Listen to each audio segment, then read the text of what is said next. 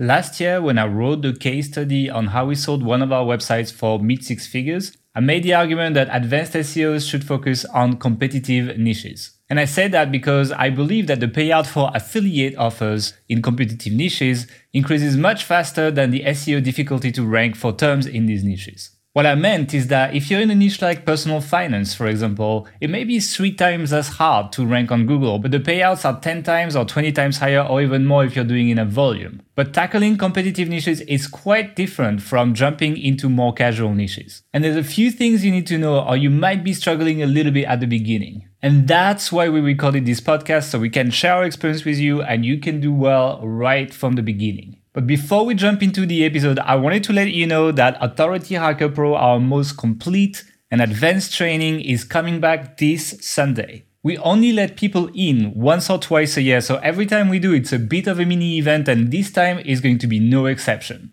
We have surprises, we have announcements coming up really soon, so keep your ears open and watch out for the stuff that we publish in the next few days. And to make sure that you don't miss on any of our announcements, extra content, and just Authority Hacker Pro itself, go on authorityhacker.com/pro and sign up for the notifications there. But now, let's jump onto the episode. Welcome to the Authority Hacker Podcast. And now your hosts, Gail Breton and Mark Webster. Hey everyone, welcome back to the Authority Hacker Podcast. Today we are pretty much 1 week away from the launch of Authority Hacker Pro. It's coming out this Sunday, so if you're watching this on Monday, less than a week to wait, and then Authority Hacker Pro is going to come back. And to actually celebrate Authority Hacker Pro, which is our most advanced kind of courses, community, etc., I wanted to take a bit of an advanced topic to talk about today, and we are going to be talking about tackling competitive niches with someone that has tackled competitive niches with me, and that's Mark. So how's it going, Mark? It's going good, thanks. Just wanted to share this lovely Asana coffee flask thing, I guess, that I received. Why do you get all these things? I never get anything. I know. People just love giving me gifts, apparently. So yeah, I think you're a lot more sociable than me with them. That's why. But actually, can you tell the story of why you got it? Yeah, so we use Asana a lot throughout our content production processes, our editorial processes. Back in the day, we used to use a lot of Google Sheets and just Skype rooms and all sorts of crazy stuff, and it was a mess. I'd say our processes are really well organized now. So what we did is we reached out to Asana because we noticed they had a load of case studies on their website, which also linked to the people being covered in the case study.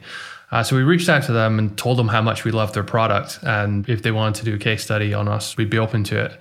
And we discussed it with them. We had an interview with them. One of their writers spoke with us at length, and then they put it together. And I was chatting to her afterwards, and she said, "What's your address? I'll send you some swag." And so she sent me this. Yeah, and we got a we got a link out of it. Yeah. I think that's the thing. People don't really care about your bottle.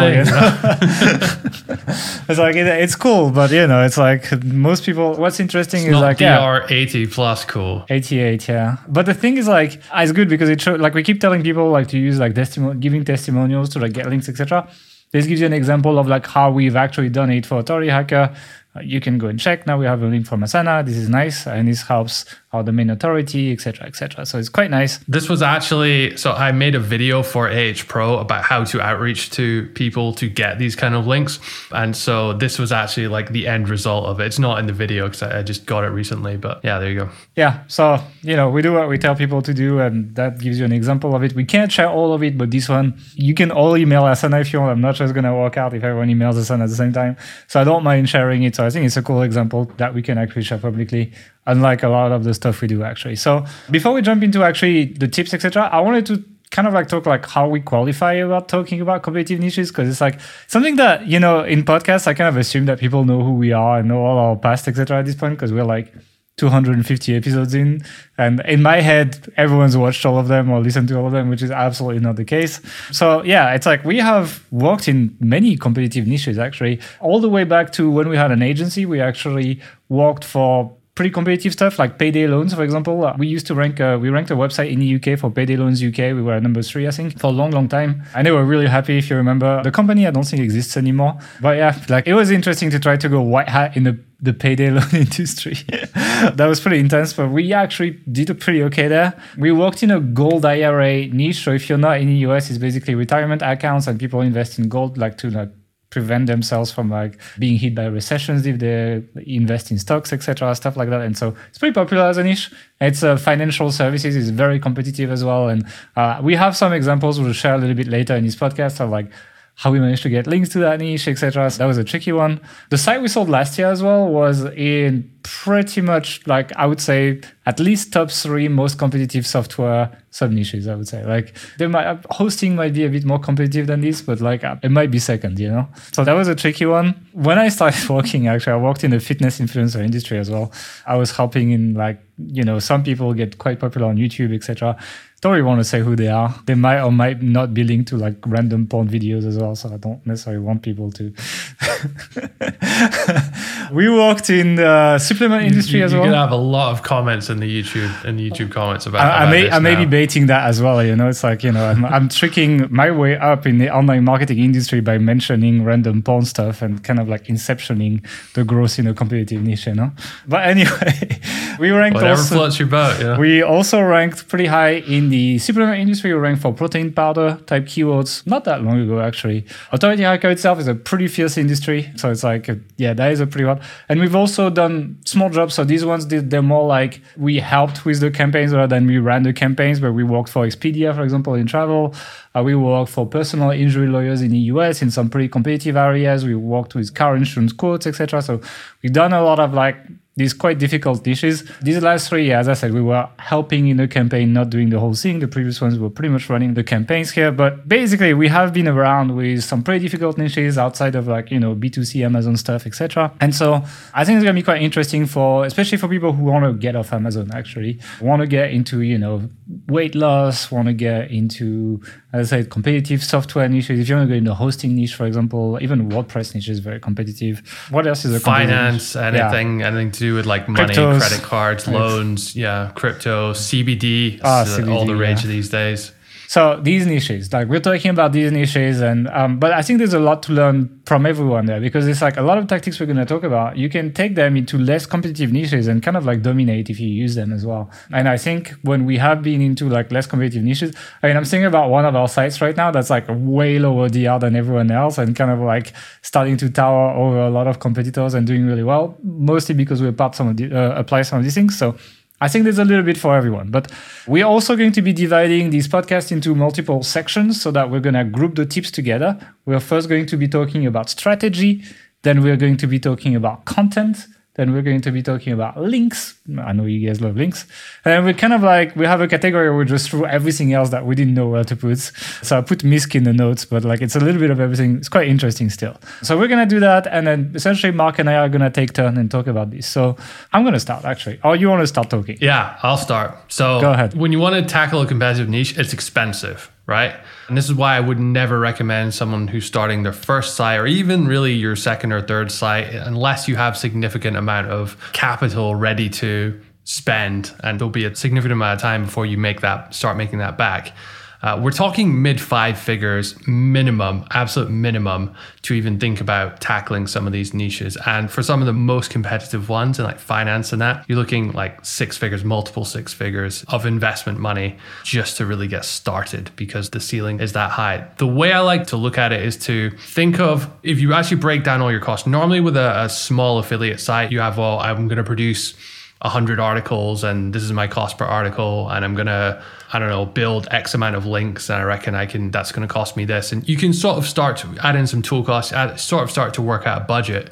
But the thing is, once you get into these larger, more competitive spaces, there's all sorts of extra costs that you end up incurring in your production. Like we end up making a lot of content and then thinking, shit, this is not good enough, so let's go back and do it again. We rebuild a lot. We're constantly going back and editing content. Our link building campaigns are very custom to the space. So it may be, we'll talk about this a little bit later, about like creating unique software tools or free tools or something to give away. And all these things, running PR and all these things get really, really expensive. And you just need to have a sizable budget behind you to compete. Because like the big danger with this is that you spend a load of money to start with, and then you give up before you start making the big bucks. So you have to come into this with a sizable wallet or someone backing you. Yeah, I think there's a counter argument to that one is like if you're really, really, really good at that niche and you're able to create really outstanding content, like then it's like you're the crafter of the content. You cannot hire this kind of talent usually. Like let's say we were going into the hosting niche, for example. And let's say I'm able to do like the absolute most amazing graphs that compare the hostings, etc. over time, like something really cool that like nobody else has done, and that really helps people picking the right hosting or something. And maybe I would probably use YouTube because it's like that's probably the one that's like the easiest to rank for and get some traction. People talk about you, link to you, get to notice you or something. You might be able to then cut a lot of the costs, but then that means that you have to craft the content. Like I don't think you can just go on ProBlogger and find someone that's going to create that content that's so good that is going to like cut your costs, etc. So it's a bit of a just as a counterpoint to that. So there's actually a website which did exactly that. It's called hostingfacts.com.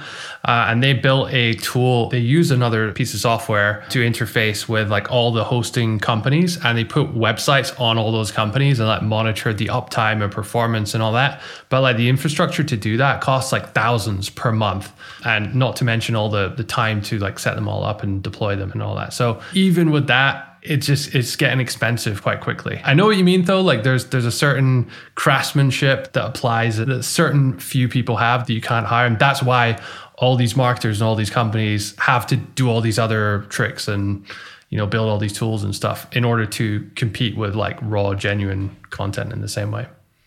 Yeah, I mean, you can reduce your costs. You cannot like make it zero, but like, instead of 6 figures, you might need like 5 figures or something. If you end up doing a lot yourself and you're really, really talented at the niche and you can show some stuff. I would also add to it that it's even for people like that, it's getting harder and harder for those people to compete in Google these days. If it's just on YouTube or on social media, different story. But on Google, like that's how I would get noticed like on these, sites, on YouTube, social media, etc., and then use that to get links to my site, and then hopefully with some time start getting that like passive Google traffic, etc. But like in any niche anyway, it takes forever, and that's the next point. Actually, you need to be patient, even if you like. Part of the reason it costs so much is because it takes a lot of time, and so you essentially negative for a really long time.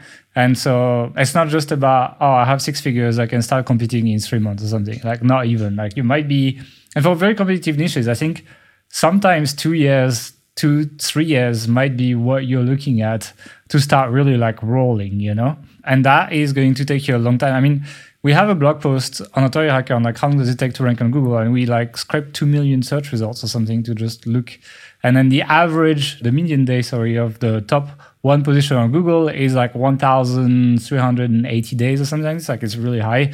So basically, like pages are like 3 to 4 years old when they actually start being like number one, etc. So it takes a long time, especially in competitive niches. Like before this podcast, I was Googling a bunch of competitive keywords. I was Googling like best WordPress hosting, best CBD oil, etc. There's no new pages. It's like all this stuff has been around for ages, and it's like hundreds of linking root domains, etc. And so it is going to take you a very long time. But one argument to this is like, if you know that it takes like 1,380 days, let's say on average to reach number one for a keyword, then it might be a good idea, even though you have no chance to rank for a keyword that you really want at some point, to create that URL early. So it starts aging and you start essentially accumulating links to that URL. Because you cannot accumulate links to a URL that doesn't exist, but you can start accumulating links to even a few to a URL that, even if it doesn't rank, exists, and then you add that URL quickly in a guest post that you do or something like this, and you might do quite well with over time trying to snag that ranking. So even though it makes no sense from a keyword difficulty point of view and competition point of view, you're DR20 and then everyone's DR80, it might be a good idea to still create these URLs for competitive keywords if one day you aspire to rank for them, because it takes so long. And so speaking about future aspirations as well, it's quite common that sites will brand very broadly, but actually just start off creating like one subcategory or one category worth of content to develop like intense relevancy around that. We did this with the site we sold a year or two ago. The site was very broad. There was like 4 main categories, and I think 3 of them just had like 300 word articles written, Textbroker or something like that. And the rest was like really good content written by, right? It was just to position the site as a broader site, and also to give us room to expand should we have chosen to go that direction in the future. But I think by focusing just on one category, that allowed us to, first of all, really nail content and make sure we're doing a very good job of it, because we didn't have to worry about figuring out all the other things which were a little bit different from the initial category we focused on. And it also sends a really strong relevancy signal to Google. We've noticed consistently that, let's say you have these same 4 categories, if you start filling up each category just a little bit, then it feels like almost Google doesn't know exactly what your site's focusing on and what should be about. So it doesn't really count any of them seriously. But if you fill up one category, to the max, then it gets a very strong signal that, okay, this site is about that. And those terms seem to do better more quickly. Anecdotally, that's our experience. You're basically seen as relevant for that one category. Google just get 90% of the pages are about this topic, so this site is about this topic. And that means that the other topics would not rank very well, but you don't care that much. You'd rather rank really well for one subtopic. And then later, when you are growing in, basically there's kind of in my head, there's that correlation between authority and how broad of a spectrum you can go for, It's when you're low authority, that's why you see these DR20 exact match domains or really narrow domains. I have that video that came up that talked about these toilets websites, for example. It's I was doing this and I realized that toilet is actually a niche, and some people are making websites just about toilets, and there's quite a lot actually. And these sites are ranking quite well because they just focus on toilets, versus maybe home improvement sites that do a bit of everything, and as a result they don't rank as well. So low authority, they manage to still take these keywords, but if you're low authority and broad, then that's when you're kind of struggling basically. So you only expand once you reach a certain degree of authority, and that's how you tend to do better for your rankings. The next point actually is that if you want actually early results, really, because the thing is the best way to stop bleeding money is to be as close as possible to break even, right? So even if it's competitive in these niches, etc., if you can find a few keywords that make you some money, and instead of losing $3,000, $4,000, $5,000 per month on your site, you lose only $300-$400, then it's a big deal. You can run so much longer with the same amount of money because you managed to get some keywords. And so for that, there's a few things that you need to think about in competitive niches that's a little bit different from, let's say, running an Amazon site. And the first one is small keywords are okay, right? It's I don't mind going for even a keyword with 50 search volume or something like that. If I have an offer that will pay me $200 per sale or something, it's very frequent that these offers make on tiny keywords make 1 to 3 sales per month or something. But if a page makes $400 a month and costs me maybe $250 with all staff cost and everything to put together, I'm more than happy. It's great. 3 months like that, it's highly profitable. So go for tiny keywords. I tend to like VS keywords, for example. They tend to be quite easy in pretty much every niche. Single feature about a product, for example, as well. So again, I'm going to take that hosting niche example. Let's say that you want hosting services that support HTTP2, for example, this kind of new protocol. Maybe you can go for that tiny single feature keyword, and it's there's not a lot of people searching for that, but you can quickly rank for that because the big hosting sites don't bother writing for it. I'm not even sure you'll find that keyword in a keyword tool, but I might try it if it pays well. And then, you kind of essentially get these. Every niche has these clusters of just really juicy keywords that seem to go a bit under the radar because everyone focuses on the reviewing the top products or roundup reviews of the most obvious terms. So going one level below that, or finding some use case and then finding a cluster of keywords about waste different products and that use case in combination has worked really, really well for us. And because these are super competitive niches, as you said, you make a lot of money per sale usually, it becomes worthwhile. Yeah, one thing I like to find as well is keywords where competitors rank, but they didn't really intend to rank for that keyword. They didn't target it. So it's in the title tag, you don't see the keyword, or it's slightly off, etc. Usually you can go and get these. You kind of find a variation that they didn't want. So same in that video I published recently, there was best flushing toilet and best flushing toilets on the market. And it's you can grab best flushing toilets on the market quite easily. And then the bigger one, well, it's you might get it, you might not get it, but you can just target that long tail variation and at least get some traffic like this.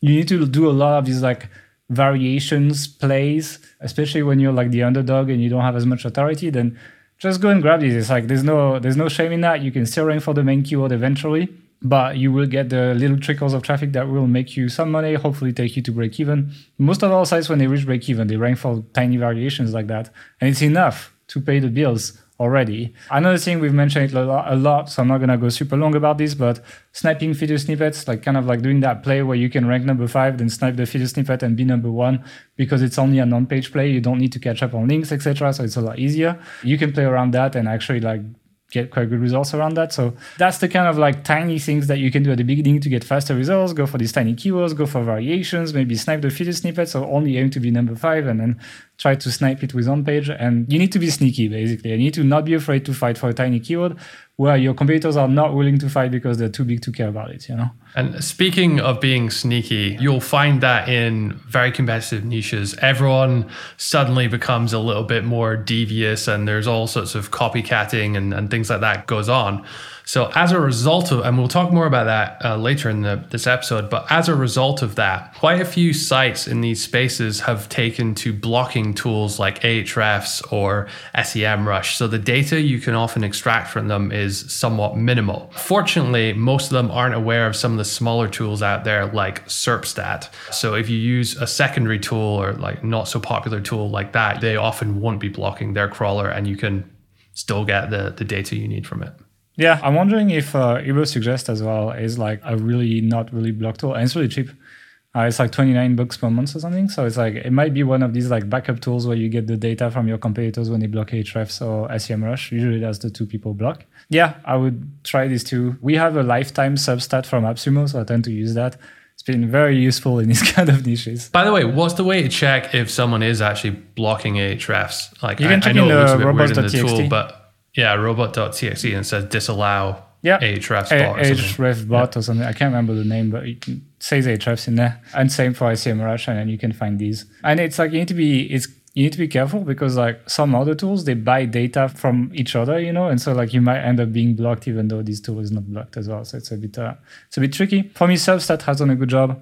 And I'm wondering if Neil Patel's tool might not be even better if you don't have a lifetime Substat like we do actually. So that's the ones that I would check. Then the next point I want to talk about is site structure and kind of like, you know, when you build a site and it ages and you have all these regrets of like how you structure it, you made your categories, your URLs, etc. We had that a lot. To be honest, I have a lot of regrets on Authority Hacker, for example. I wish we could fix some stuff, but like, well, it is what it is. And that's the thing. Changing your URLs is just a no-no in SEO, right? You don't do that. And so creating a much cleaner site structure, preparing better than what your competitors have done in the past, etc., it has allowed us to really overtake some much bigger competitors in terms of authority because our site is just cleaner, nicer, well-structured, and like Google understands it better. So it's one of these opportunities as well when I look at niches. It's like, how good of a job did people do, or did they already overgrow their plan? And then it's kind of like messy. There's content all over the place. Like you can see they just patched up categories together, and they have like, usually I look at hot pages, for example, if they have like category pages with, let's say, 20 pages of archives, you know it's bad, right? It's like, it's really bad to crawl for Google, etc. You know it's trouble. So usually I'm looking at that. If it's a messy site structure from the competition, there is an opportunity. If you do a well-structured site, from our experience, you tend to do better with a lot less domain rating, for example. Like, I mean, I can say it. I'm not going to say which site, but we have a DR8 site that's outranking DR like 40 plus sites these days because of that, because the site structure is better and because we've done a better job at planning than a lot of competitors.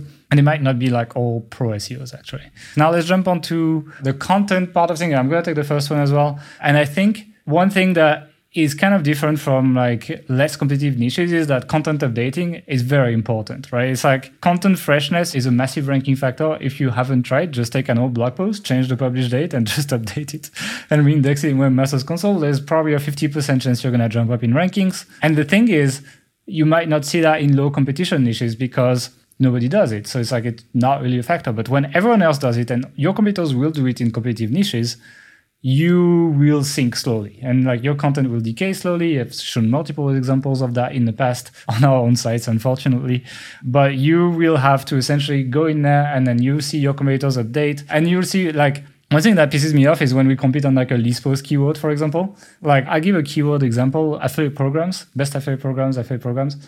Literally that niche, that keyword, it started at like 10 affiliate programs, right? And then people just put more. So it went like 10, then the competitor update to 12, then we update to like 15, etc. We are like 120 plus these days on that list post, and it's still going, etc. Like I think someone updated to 145 or something recently. It keeps going, etc. And so you will have to enter that fight, or you will have to give up your keywords. I can definitely see it. For example, on Authority Hacker, you can put Authority Hacker in Ahrefs and look at the pages we did not update, and you will see that we're slowly sinking in rankings. That's part of the game. You will have to do that. Now, to go back to what I said earlier about creating your pages early if you aspire to rank for big keywords, I would say this is also part of your strategy. Your strategy for these big keywords is create it once. You will probably not rank, just don't expect too much. But then let's say you want to refresh it, and then you do another round of link building, and then you refresh it a year later, do another round of link building, etc. And then a few years later, like 3-4 years in, which is really the time frame for these big competitive niches, your page has 100 plus linking root domains, and then you start being able to actually, maybe by that time you have a decent domain rating, you have a little bit of site age, etc. And you start actually having a shot at competing for that keyword. And then you rewrite it in a way that you try to actually capture the keyword, maybe try to match the search intent a bit more and be a bit less link baity, and kind of like play on that multi-round strategy for these big keywords. So I think overall, you're going to have to think about rewriting your content many times. And these days, I tend to prefer having smaller sites with like constantly refreshed content for, let's say, 200 keywords versus having like a 1,000 pages website. It's the way we run things. I like it better personally. Just much easier to manage as well.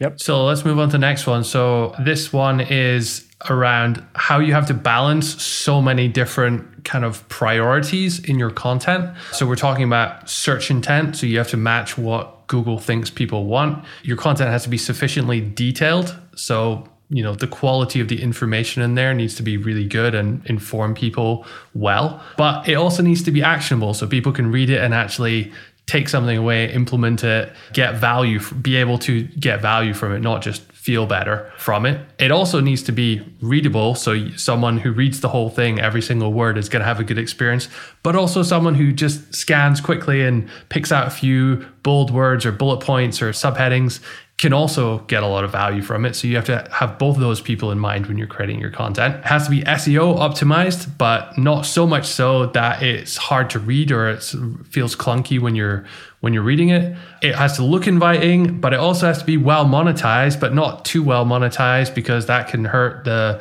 SEO aspects of things as well. And most importantly, it has to be done. So you're balancing all these amazing things that you want to do, and you have this idea of creating the perfect content to defeat all these idiots who have been making money on this for years. But you spend so much time working on it that you don't actually get enough content out, or you can't put out the volume to compete with those people. So balancing all those things against time without spending a small fortune is the name of the game when it comes to very competitive niches. And it's a very, very tough thing to do. And I'm not really sure what practical advice I can give to how to do this, other than don't try and make things too perfect, because it's a problem that you and I, me especially, Gail's the guy that's just like, all right, let's just get out there, let's get it done. And I'm like, oh no, it's got to be good. We got to do this, we got to do this, got to do this. But then it's like too slow. So actually the right answer is probably somewhere in the middle. Certainly our preference of what worked well for us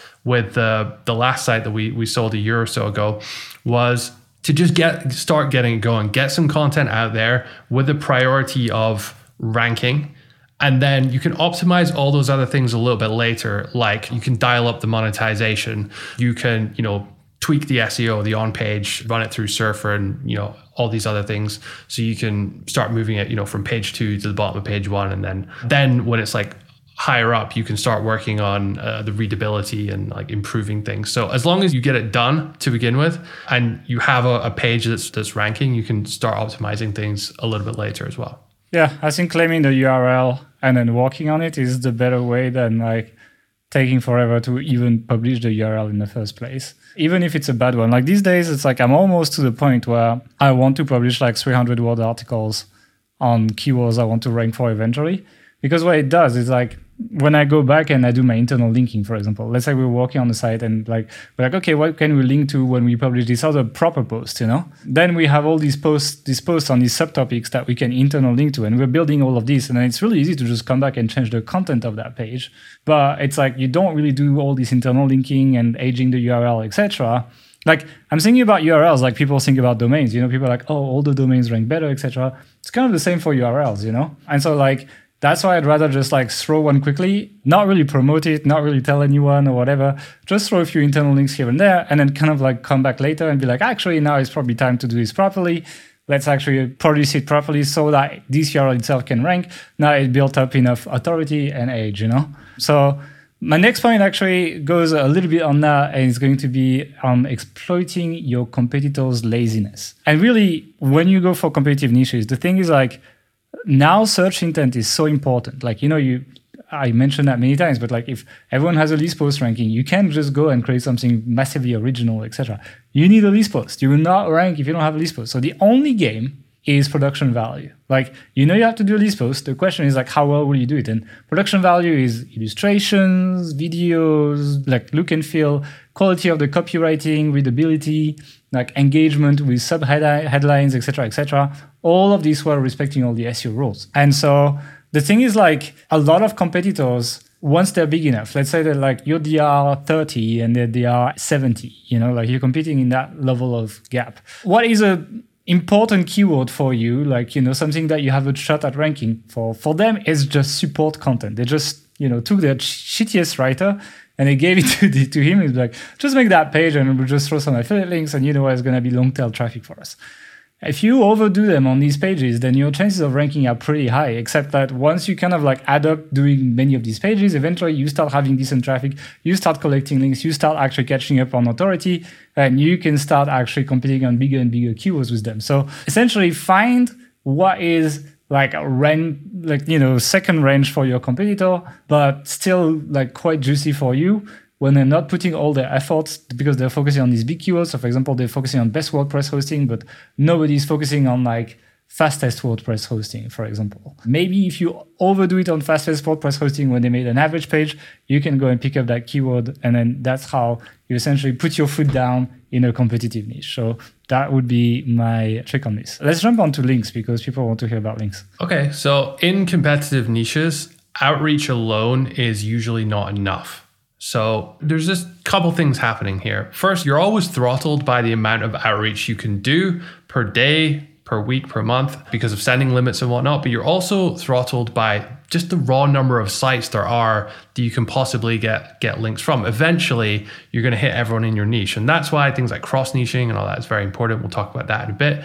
But you will run out of targets to get links from. On the flip side of that as well is that you pick up a lot of links naturally through your info content, which ranks and people researching it and like, how does such and such work about web hosting? They'll Google it, they'll find your article and they'll link to yours. But if it's a very competitive niche and there's existing competitors already competing there and they're already ranking at the top for all these keywords, then they're picking up all these natural links as well. So you need to go beyond these to really start acquiring a lot of links. And usually that means developing some kind of free tool, maybe some kind of like offer, maybe some kind of like resource page, ultimate guide. And I'm not just talking like a 2,000 word blog post. I'm talking like something that pulls in data from other places or constantly updated. One good example for that is Glenn's Viperchail's site. He has gaps.com. Gaps are detailed. He has detailed, I think. Detailed.com, yeah. And on there, he has this list of blogs that is based on like number of mention of the blog. And it's like dynamically updated. And he picked up all these keywords. And now he gets essentially passive link building to his site for having these keywords. So he ranks for like cooking blog, he ranks for all this, etc. People link to him because he's always the most up-to-date page because he essentially made it an app versus just making a random list that gets outdated 3 months later, I really like as well whoishostingthis.com if you want to find out which host is hosting the company, or there's another one which identifies like which WordPress plugins are being used, which theme is being used on a website. Like little free tools like this, really, really useful, and they get linked to a lot. So you need to invest time and money in developing these in order to get those kind of exponential link building campaigns versus the slow and steady that outreach based link building will usually bring you. You need a passive link building. You need something that will just bring you links if you do nothing. And you need that on top of doing active link building. And it's kind of like how you will like grow faster. It's not easy. I mean, like I'm thinking of that site we sold. It's like we had some interesting like software angles. Basically, some software was like updated every year, and we would essentially make the update of that every single year with the angle of the site. And it's like that worked pretty well. We could get quite a lot of like passive links to that on like how to do this year's version of the software and how to use it. Another thing you want to talk about as well is cross-niching. So like if you're in finance, for example, if you're in travel, pretty much like, and we'll talk about paid links after, but pretty much like 99% of outreach opportunities, people will ask you for money, right? Let's not lie about this, it's going to happen. And so obviously there's the opportunity to pay for links, and this is the next debate. But the thing is you can do as well is you can essentially touch niches that are semi-related to what you're doing. So I'm going to give you an example of what we did with the agency, because I think it's probably a really creative angle, and it is this gold IRA client that I mentioned in the intro. So essentially it's investing in gold, right? And we just found anything related to gold and we started doing outreach for it. So for example, when it was the Olympics, we made that article that explained how much gold is there really in a gold medal. And then we would get a bunch of links from sports sites. We like made nice infographics, etc. We also had interesting fact, just for no apparent reason, but there's actually more silver in a gold medal than there is gold. So you still remember that. Another one that we did, I remember from this site, was how to salvage gold from old Nintendo 64 and Super NES cartridges. So if you played old school video games, you had these kind of like tapes to play games. And if you look inside, there was this kind of like circuits connectors. And then this was actual gold on there. And so you could essentially buy these cartridges for like a few dollars at like garage sales and salvage more gold worth than you actually paid for it. And so like we made a guide on that and get a bunch of links from video game sites. So I wouldn't make this like the only link building strategy, because then you're going to get a lot of like irrelevant links, but some of it, you can get some good ones. And, we got some really big links from that, etc. And that worked really well. My all-time favorite one, by the way, in the gold space was there was a solid gold toilet, which was created, I think this was in Hong Kong, and you could pay to use it. It was like $50 or something. But like we made an article about this. It did really, really well. Maybe I should put this on this toilet site, Maybe I should do something like this on this toilet site. Actually, I'm thinking of another one related to toilets too. I'm sorry. But we were working for a plumber in Seattle, if you remember, and we made that kind of like creative angle on like what happens if everyone flushes at the same time as well. And it's like how it would overflow the sewer system and like how like all the stuff would come back in every house and everything. Like basically like this, and it got picked up by a lot of local news, for example. So it gives you an idea of like the sort of creative angles you can take to get links in a white hat way without paying. But we're talking about like you can do this with any site, but you almost have to do this in when you're in a competitive niche. And we did that quite a lot also on the site we sold, etc. Like there was a lot of like off angles, etc. of like weird ways we would talk about it. We would write the news a lot as well. Like writing the news can be quite powerful. Like if you take some news and kind of like angle it for your niche, I don't know, like let's say the White House SEM journal. No, I'm thinking, not like that, but like let's say like you have your hosting site and like the White House website goes down, for example. Then you can talk about like how they could have avoided it, or like, what actually happened technically or something. There was a really good one on that actually when I think it was Obamacare came out. There was some technical issues with it, and there's something to do with WordPress. Did they use WordPress for part of it or something and it didn't work, or there was something. Anyway, someone had a really good angle with that. Exactly. It did really well. You can use Jack, and then a lot of publications like Mashable, TechCrunch, etc. will link to you, and it's a really good link bait as well. So doing this kind of like, you need to essentially be a bit more creative than just your random copy-paste guest post outreach template. And that's what it's going to take. Let's talk about paid links though, because I think that kind of goes together as well. Yeah. Paid links are almost a necessity when it comes to super competitive niches. That's just a fact. In the vast majority of cases, at the top level in almost every case, mid-level and below, you can kind of get away with it sometimes if you like brute force yourself through with like outreach and all sorts of creative stuff, but you're just at a significant disadvantage in these spaces. And we're not against paid links by like any moral perspective or anything like that. At the end of the day, it comes down to risk versus reward. And when you're dealing with a super competitive niche, generally speaking, the reward is very, very high because affiliate commissions are big, or whatever it is you're promoting, you tend to make a lot of money. The top sites are making, millions, sometimes tens of millions per month. And when that amount of money is at stake, it becomes more appealing or it becomes more worthwhile to take that risk and to go for paid links. So it's something you're most likely going to encounter and you're most likely going to deal with. I know for like beginners and stuff, we say it's something you should avoid and all that kind of thing, but just accept reality when you go into these ultra competitive niches. I think it's one of these things where you grow a sense for like the trade-off you're making when you work a lot in these niches, etc. And that's why I would not recommend beginners do that. But it's true that in more competitive niches, people pay for links, and it's like there's nothing that you can say against that. You can put your hands in front of your eyes and like not see it, not choose not to see it. But the truth is, it's happening. And to be honest, it kind of as you were saying it, I was thinking. Kind of baffles me. Like something can generate tens of millions of dollars, but like you can't compensate the people that help it make it money. Like you can't pay people for linking to it, basically, which is kind of crazy. I think there's not many businesses or business situations where that's the case. But yeah, paid links, it is a reality of the market. And the more competitive the niche, the more paid links are part of the game and the equation. You go in travel, you go in finance, etc. Good luck without paid links. I remember when we did payday loans, we did it without paid links at the time, but holy crap, that was difficult. Yeah. So another thing I want to say about link building as well is you're going to have to keep building links to the pages that rank already. And I think that's something that's a bit different from, it's kind of still the case for even less competitive niches, but like it's very much so the case for competitive niches where it's not because you rank number one that you're out of the wood yet. And it's like, that's the best way to lose your ranking. So you need to essentially monitor the people below you and how aggressively they're going after your keywords or how aggressively they're building links. You need to match them, basically. And then if you match them, then you're most likely going to keep your rankings, although, with on-page tricks, etc., they might take you over. But if you do nothing, then eventually your rankings will drop. It's kind of weird because Google tends to like keep you there even if you're like below in metrics for a while, and you drop to like number 6 or 7. Like you don't drop number 2 or something.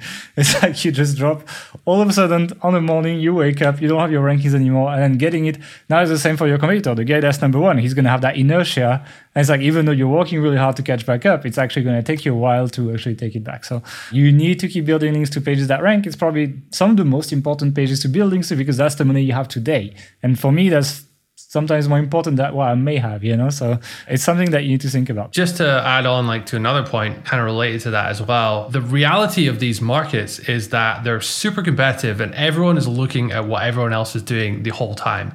So everyone is looking at all your new links and all the new content that you published, and they're trying to assess, is there scope for us to include this? Or if they got a link from there, can we outreach? Can we get a link from them as well? How did they get it? So you can expect your competitors to come in and start almost piggybacking on your link acquisition. And you almost have to do the same with your competitors if you want to stay competitive with them as well. So being like uber competitive and really keeping a close eye on what your competitors doing when it comes to link building, almost essential. Not just link building, pretty much everything, right? It's like you want to put your competitors in Ahrefs at least once a month. And you want to check like which new content they have. I like the more than that. I mean, you need to be checking them weekly to stay. But like I like to check the content they republish as well. So it's like I like to use the Content Explorer, and then the Content Explorer is going to show you new published pages, but it's also going to show you republished pages. And when someone's just constantly republishing the same page, it's telling me they're making money here and they really care about that page. And so like that's probably what you want to keep your eyes on and be like, okay, do we have this keyword? Do we want to rank for that? What offer are they promoting, etc., etc. But overall, in most competitive niches, everyone copies everyone. Most sites end up being 95% the same and 5% different. And it's kind of like these edge cases, and that's the same for every competitive industry, right? It's like iPhone versus Android. They copy each other all the time as well. And it's kind of like now you can kind of use both and it doesn't change that much, etc. So most competitive niches, it works that way. There's going to be copycats for everything, and it's part of the game. And you can complain about this all you want, but the truth is you can play the game or you cannot play the game. If you don't play the game, you will not rank. And that's basically it. So here's a good analogy to like get your head around it, because I feel this is actually more a mindset thing than an actual problem. If you go back to the 1920s and 1930s and you look at Formula One cars from different teams, they all look very different. I mean, you can clearly see that these are completely different cars built by completely different companies. If you look today at a Formula One car, they all look the same. Okay, I know if you're an expert, you love the sport, you'll be able to tell whose is whose. But you take the paintwork off, and 99% of the general public who don't follow it that closely would have no idea. They all look the same.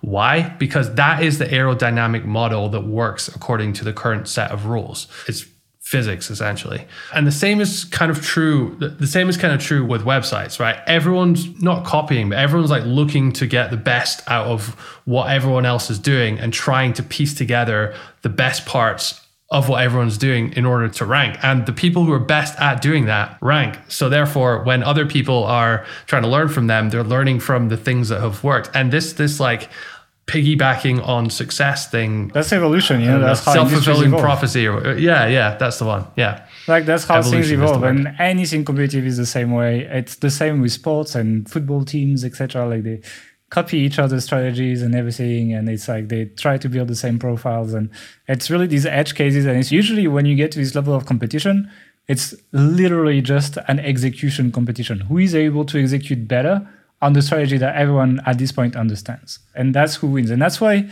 it's quite interesting, because competitive niches, I would say, probably bring different kinds of people competing in these niches. Like it's like the people that are obsessed with details. It's the people that don't mind grinding the same thing versus the creative people on maybe some less competitive niches that, create great engaging stuff, etc. It's not the case for this highly competitive SEO niche. You end up with mostly the same page, just trying to treat it like a process. You just want to be a robot and repeat that thing and just look very closely in detail at these things and just be like, oh, what happens if we change the label of this table from best hostings 2020? Do people click more? Do I make more money, etc.? And, A/B testing becomes more of a thing, etc. Like all these things become quite important. So it's a personality type as well, I would say. Do you want to take the next one? Yeah, so the next one is around affiliate negotiation and dealing with these kinds of things. So you will find it's completely different, especially if you're used to dealing with Amazon. You sign up for the program, you never talk to anyone there, you get your check at the end of the month, and that's that. It's all kind of automated. When you start working in these really competitive spaces,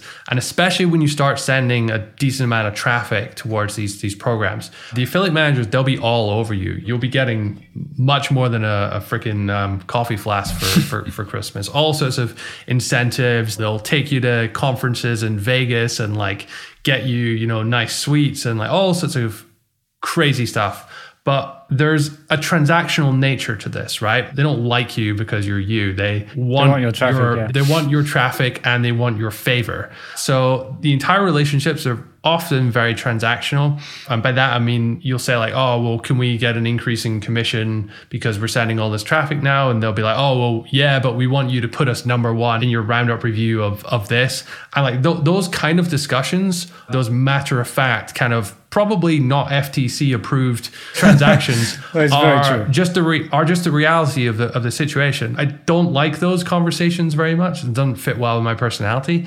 But the fact is, the vast majority of sites are behaving this way, are operating on this model. So if you're not, then that's potentially going to hold you back from unlocking higher commissions, or it's just going to make your way of interacting with the affiliate programs and affiliate managers more limited. I have a question for you. Which one are you the most uneasy with? Paying for a link or putting number one to someone in a roundup review that just like forces your hand?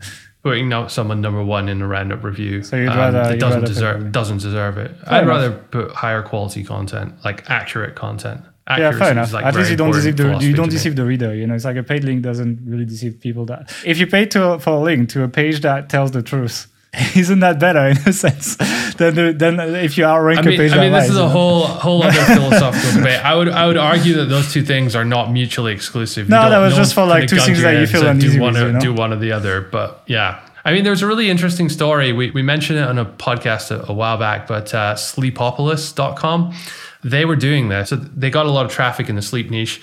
They had roundup reviews with like best mattresses or whatever, and they had an order of recommendations.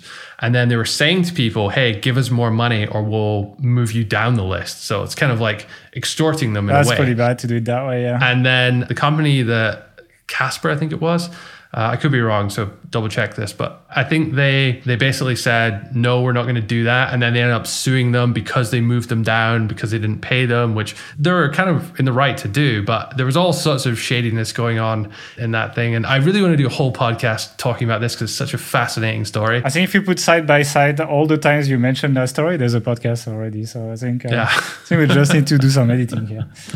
But yeah, maybe we should actually. We should talk about the sleep mafia. We should make a podcast on the sleep mafia. Okay, I want to talk about quality of products as well. And it's like, essentially, when you go into a competitive niche, it's like, it's not even fair. Most of the time, there's like the main offer that everyone promotes everywhere, all the time. You know, Bluehost in hosting, for example. You go on pretty much any blogging site, they will promote Bluehost. Why? Because they pay the most money. And then most affiliates are just biased towards this. So it's very hard to promote something else. And very often what you'll find is that actually that offer actually converts very well, while the competing offers, even though they pay as much, have like half the conversion rate or something. So you make a lot less money. And so it's kind of a funny thing because when you promote that essentially top offer, let's say you have a WordPress hosting site, you promote Bluehost, you end up making more money, right? Because it's the offer that converts the best. And if you make more money, you can invest more in link building, content, etc. And so naturally over time, the sites that promote Bluehost, even though that's not the best offer, naturally overtake the top search results and actually end up influencing Google into believing what is the best hosting, because Google essentially is reading all that content, be like, okay, well, these sites have the best metrics, and they all say Bluehost is the best, so the search intent for that query is Bluehost should be said to be the best WordPress hosting, otherwise it's not correct, you know? You use like Surfer or something, and yeah, they tell you have to have Bluehost in there like 43 times, otherwise, you know what I mean? So it's difficult, Yeah, you know, sometimes you kind of have to go for these regardless of what you believe or not. Because, and it's, so for example, I'll give you another example. On Authority Hacker, we made a mediocre review of SEMrush, and the argument was like, well, for $99 a month, we think you can get better things. This SEMrush is much better now, but at the time that was this. That review, even though the metrics were quite good, would never rank because SEMrush paid a lot of money to affiliates and the top ranking pages and people who are putting a lot of efforts in ranking for that query also the SEMrush is absolutely amazing. And as a result, just because of the negative sentiment, I believe it's hard to tell for sure, like Google didn't confirm that, but we had no chance to rank for this. It was very difficult to even go past page 4 or something, even though we had much, much better domain metrics, page level metrics, etc. So it's quite interesting. And you will essentially have, again, you can take the easy way, enter the circle jerk, or try to fight the system, but it's very difficult, basically. Okay, so let's move on. The final point I want to talk about is consolidation. And that really is the name of the game in 2020. And I believe for the next few years, we're going to see more of that at this end of the spectrum. This is very obvious why. So when you're diverting a lot of traffic to a product, to an offer, say, from one or from multiple websites, you have a lot, that increases your relative strength in any negotiation. You have a lot of power, and the product owner, if they're getting thousands of customers a day or a week from you, becomes very dependent on you. So they're going to let you get away with more. They're going to have to pay you more. They're going to have to up your commission level, give you more bonuses, incentives, and all these things. And by the way, at this end of the spectrum in competitive niches, it does skew quite quickly. So the more traffic, the more sales you're sending, you kind of get almost exponentially more higher commission because of this. So the people who have large sites can be earning 2.5, 3 times, sometimes 4 or 5 times in some niches as well, as much as people starting out per sale, which is huge because that, same as what we were saying before, it allows you to have so much extra money left over to spend on marketing and promotion and growth and extra content and all these kinds of things. But as a consequence of that, it also means that any website which is on a lower tier commission is actually worth more to a company which has access to these higher tier commission brackets.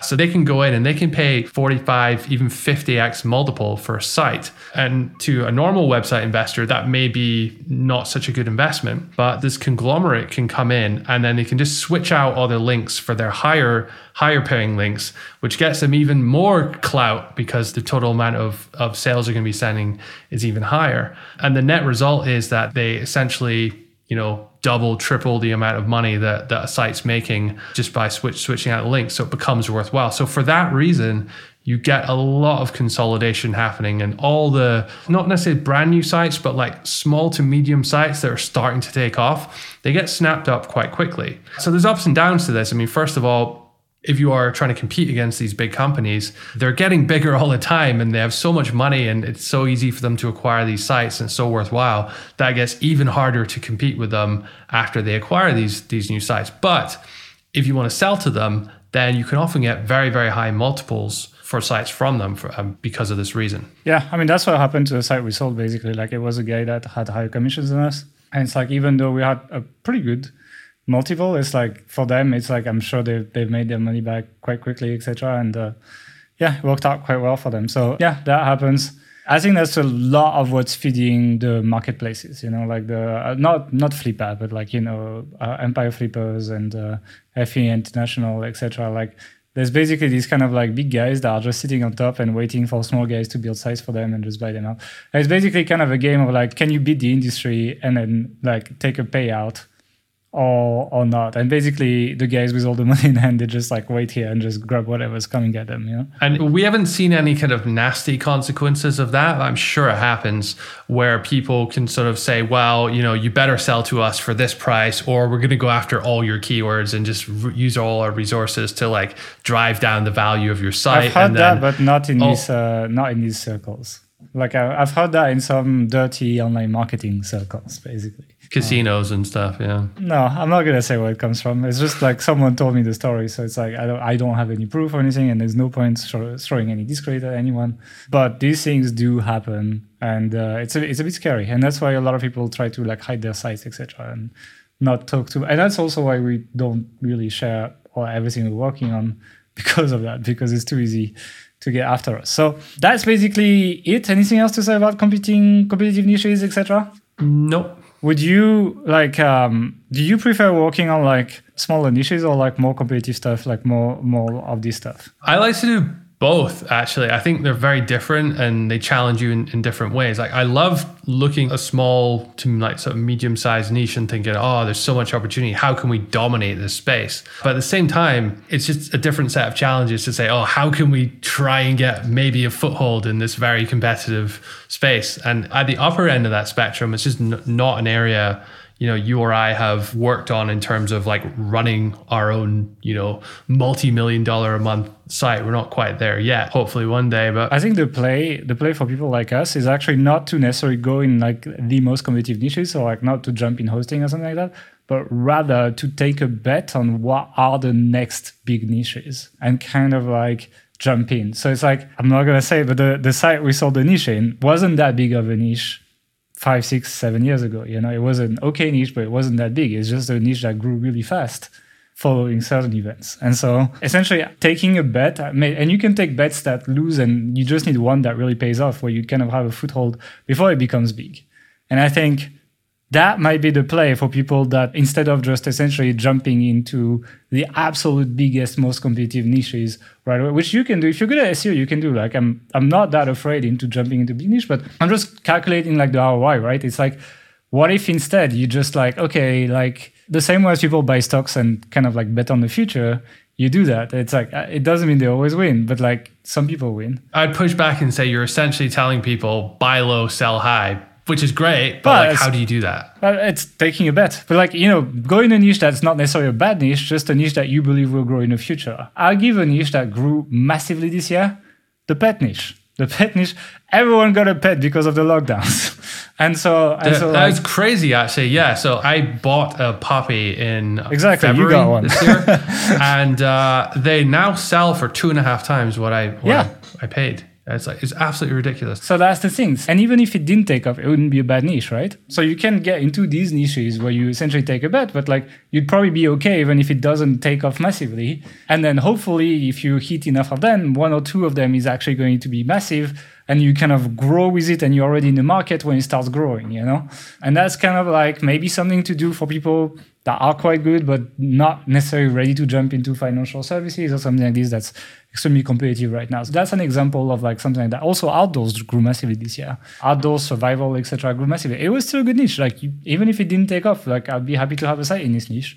But like the people that took a bet on that niche, well, they got lucky. They hit it up, and then now they can be making 2-3 times the money and grow with that niche as it keeps going. So that is something to consider as well when you pick a niche. Like, what is the future of it? What do you think could be taking off in the future based on, well, your vision of the world at this point, And that can be an alternative way to do that. And then you can do all these things and then be big already by the time it actually gets big. So I like this approach. Like, I would definitely, on a few of our new sites, like we're starting new sites now, take a few of these bets, actually, I think.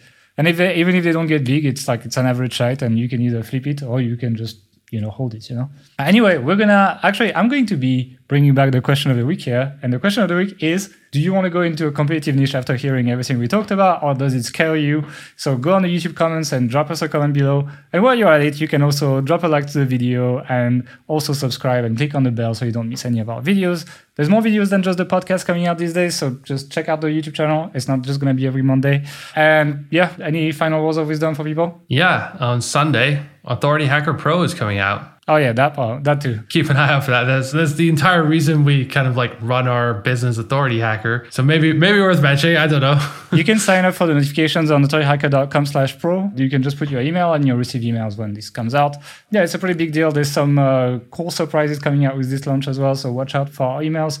We'll let you know a little bit more about that in just a few days. And until then, stay safe and we'll see you next week. Bye.